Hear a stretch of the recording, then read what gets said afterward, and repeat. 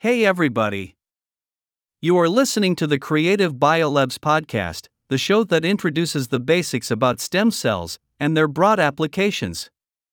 Please contact us if you have any questions or suggestions. And don't forget to subscribe to follow the latest updates. Good evening, dear followers. I'm your host, Connie. Thank you for joining us today. Our guest is the wonderful Dr. Benjamin Smith. Benjamin, we're delighted to have you with us. It's a pleasure to meet you, Connie, and I appreciate the kind invitation. Thank you once again for being here. In our last episode, we discussed the importance of distinguishing intermediate stages of specific differentiation pathways from other cell lineages. We explored two methods for purifying living cells at various intermediate stages: drug-based selection and cell sorting. Cell sorting, in particular, is valuable for selecting transient intermediate stages. Moving on, we delved into the intermediate stages of endothelial cell differentiation from embryonic stem cells.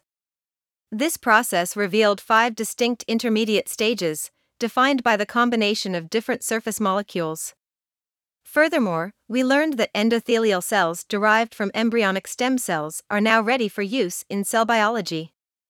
Today, our focus is on endothelial cell diversification, a process where endothelial cells rapidly differentiate into various subsets during vascular system development.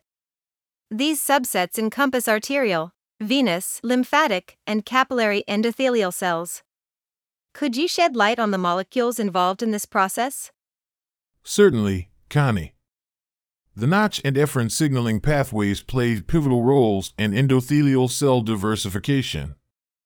Defects in these pathways can lead to the failure of endothelial cell diversification, resulting in an inability to form an organized vascular network. Therefore, endothelial cell diversity is a crucial step in vascular remodeling. Mice with known mutations in these genes demonstrate defects in vascular remodeling. However, our understanding of the specific functions of these molecules in endothelial cell diversification remains limited. As previously mentioned, embryonic stem cell differentiation culture is an excellent system for studying differentiating endothelial cells. It has been successful in inducing arterial, venous, and lymphatic endothelial cells, allowing us to explore the cellular and molecular mechanisms that underlie endothelial cell diversification. That's fascinating. Could you provide more details about these mechanisms? Of course. Venous endothelial cells are predominantly induced by vascular endothelial growth factor in the presence of serum.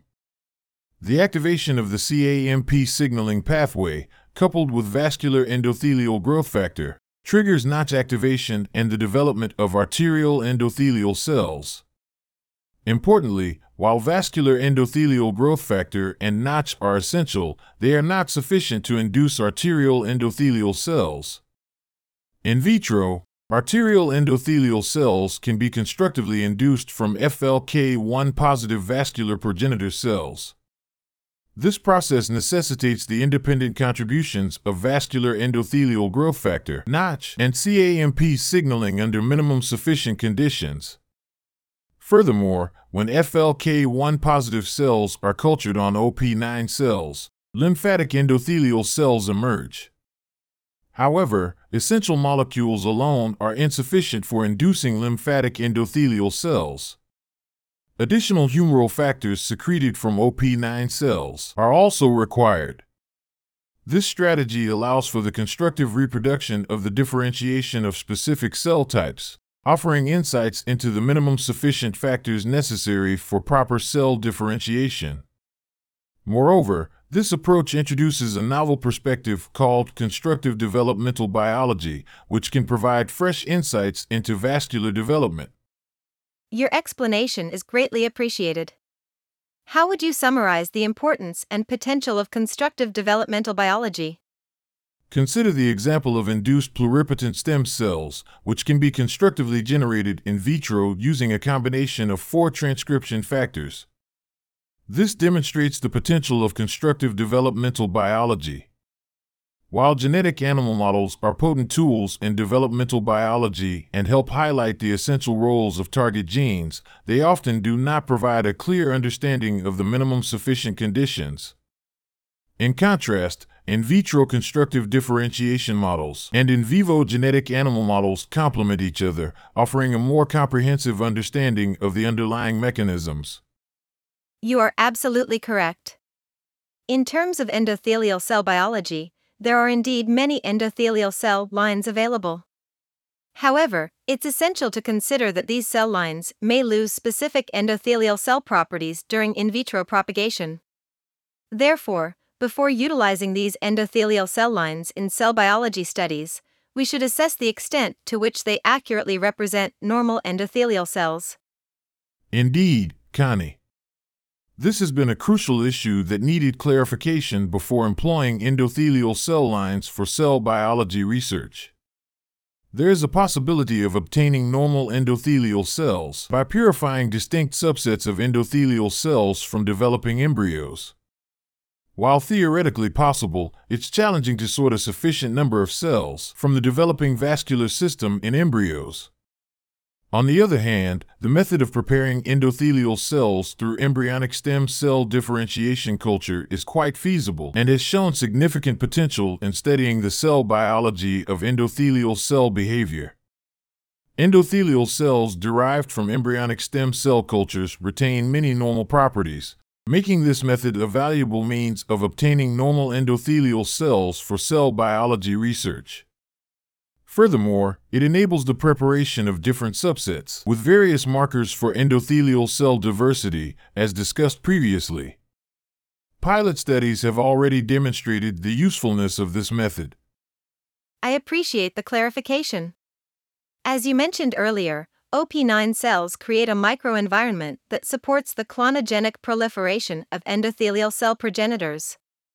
Could you elaborate on the characteristics exhibited by endothelial cells in this culture? Certainly, Connie. In this culture, there's a natural balance of angiogenic factors that leads endothelial cell progenitors to form a round colony-like sheet. These cells adhere to each other through VE-cadherin-mediated adherence junctions. The colony-like endothelial cell sheets are valuable for investigating various molecules that affect endothelial cell motility, cell-cell junction formation, and cell shape. For example, the addition of exogenous vascular endothelial growth factor transforms stable round endothelial cell sheets into dispersed clusters. Vascular endothelial growth factor receptors signaling plays a role in this transformation, as VEGFR3 signaling inhibits dispersion by negatively modulating the VEGFR2 pathway. Additionally, antagonistic monoclonal antibodies against VE-cadherin can disrupt cell-cell junctions, thus disturbing the formation of round endothelial cell sheets. This system, when combined with various reagents, enables the monitoring of different molecules associated with cell-cell junctions and even subtle changes in endothelial cell junctions. Thank you for the detailed explanation. I've read about the embryonic stem cell differentiation system being able to replicate early vascular formation processes in a 3D culture. Could you provide more insights into this? Certainly. Cell aggregates composed of purified FLK1 positive progenitor cells are formed through a floating culture method. These aggregates are then cultured in a three-dimensional environment using type I collagen gel. During this process, cells migrate out from the aggregates, forming a vascular-like structure composed of endothelial cell tubes supported by mural cells. This system closely mimics the early vascular formation processes observed in yolk sac blood islands. These processes include vascular cell differentiation, proliferation, migration, cellular interactions, and the formation of complex structures.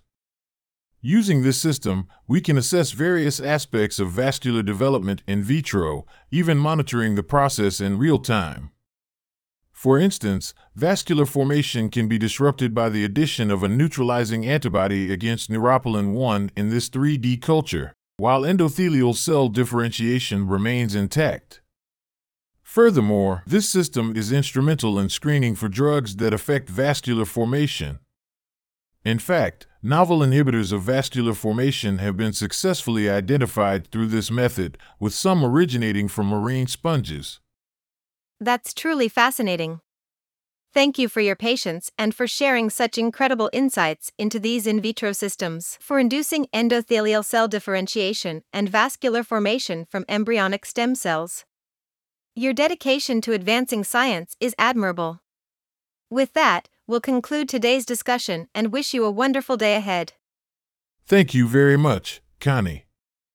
The pleasure was mine.